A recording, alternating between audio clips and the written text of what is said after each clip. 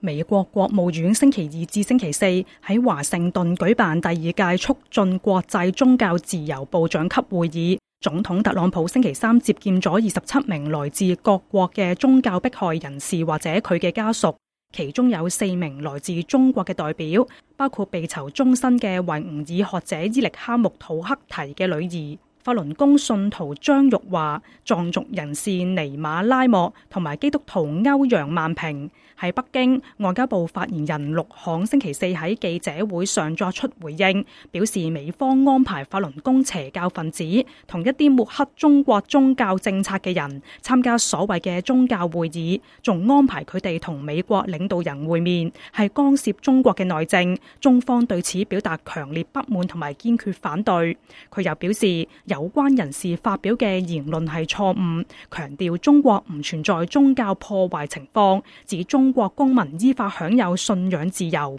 佢要求美方正確看待中國嘅宗教政策同埋宗教信仰自由狀況，停止利用宗教問題干涉其他國家嘅事。伊力哈木嘅女兒喺同特朗普會面期間表示，父親係其中一名遭中國政府關押喺在教育營內嘅維吾爾人，而佢自2017年後就無法同父親聯絡。世界維吾爾代表大會發言人迪里夏提對本台表示，特朗普同多名受中國宗教打壓嘅人士會面，當然會引起國際關注，使更多人了解到中國嘅人權狀況。但係佢仍然呼籲美國政府盡快對中國進行各方面嘅制裁，先會令到中國有所警惕，停止再對宗教嘅打壓。我認為呢，如果不採取強硬的這種綜合性的這種制裁措施，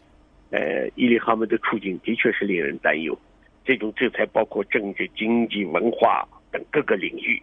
迫使中國意識到真正的這種壓力。在這種情況下呢，或許能迫使中國政府呢來反思他現在所推行的政策。如果沒有強硬的這種制裁的這種措施的話，中國它始終會堅持自己的這種所推行的這種壓制政策。北京家庭教會牧師徐永海表示，中國多年嚟都對基督教進行打壓，嚟所謂嘅鞏固政權。當局呢種思想已經根深蒂固，係好難改變。即使美國接見更多喺中國受害嘅宗教人士，對中國實施再多嘅制裁，亦唔會導致中國停止打壓宗教嘅情況。即使在沒有共產黨的時候，基督教也是受打壓的。因為這個是慣性的過程，轉變呢，它有一個過程，這個改變是一個漫長的過程。中國的宗教信仰自由呢，包括對基督教的宗教信仰自由呢，還有很長的道路去走。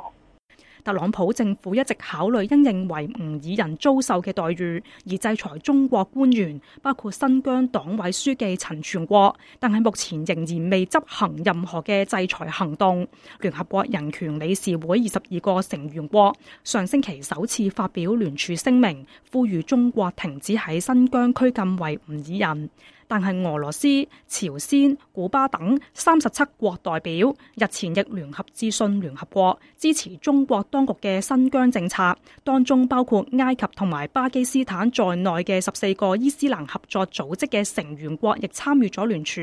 人權觀察星期三發表聲明，儘管新疆穆斯林遭到侵害，但係呢啲國家就讚揚中國喺新疆嘅反恐怖主義同埋反極端化措施，為當地居民帶嚟滿足感同埋安全感等，譴責以上10幾個以穆斯林為主要人口嘅國家，為中國當局喺新疆嘅大規模人權侵犯嘅行為粉飾太平。自由亞洲電台記者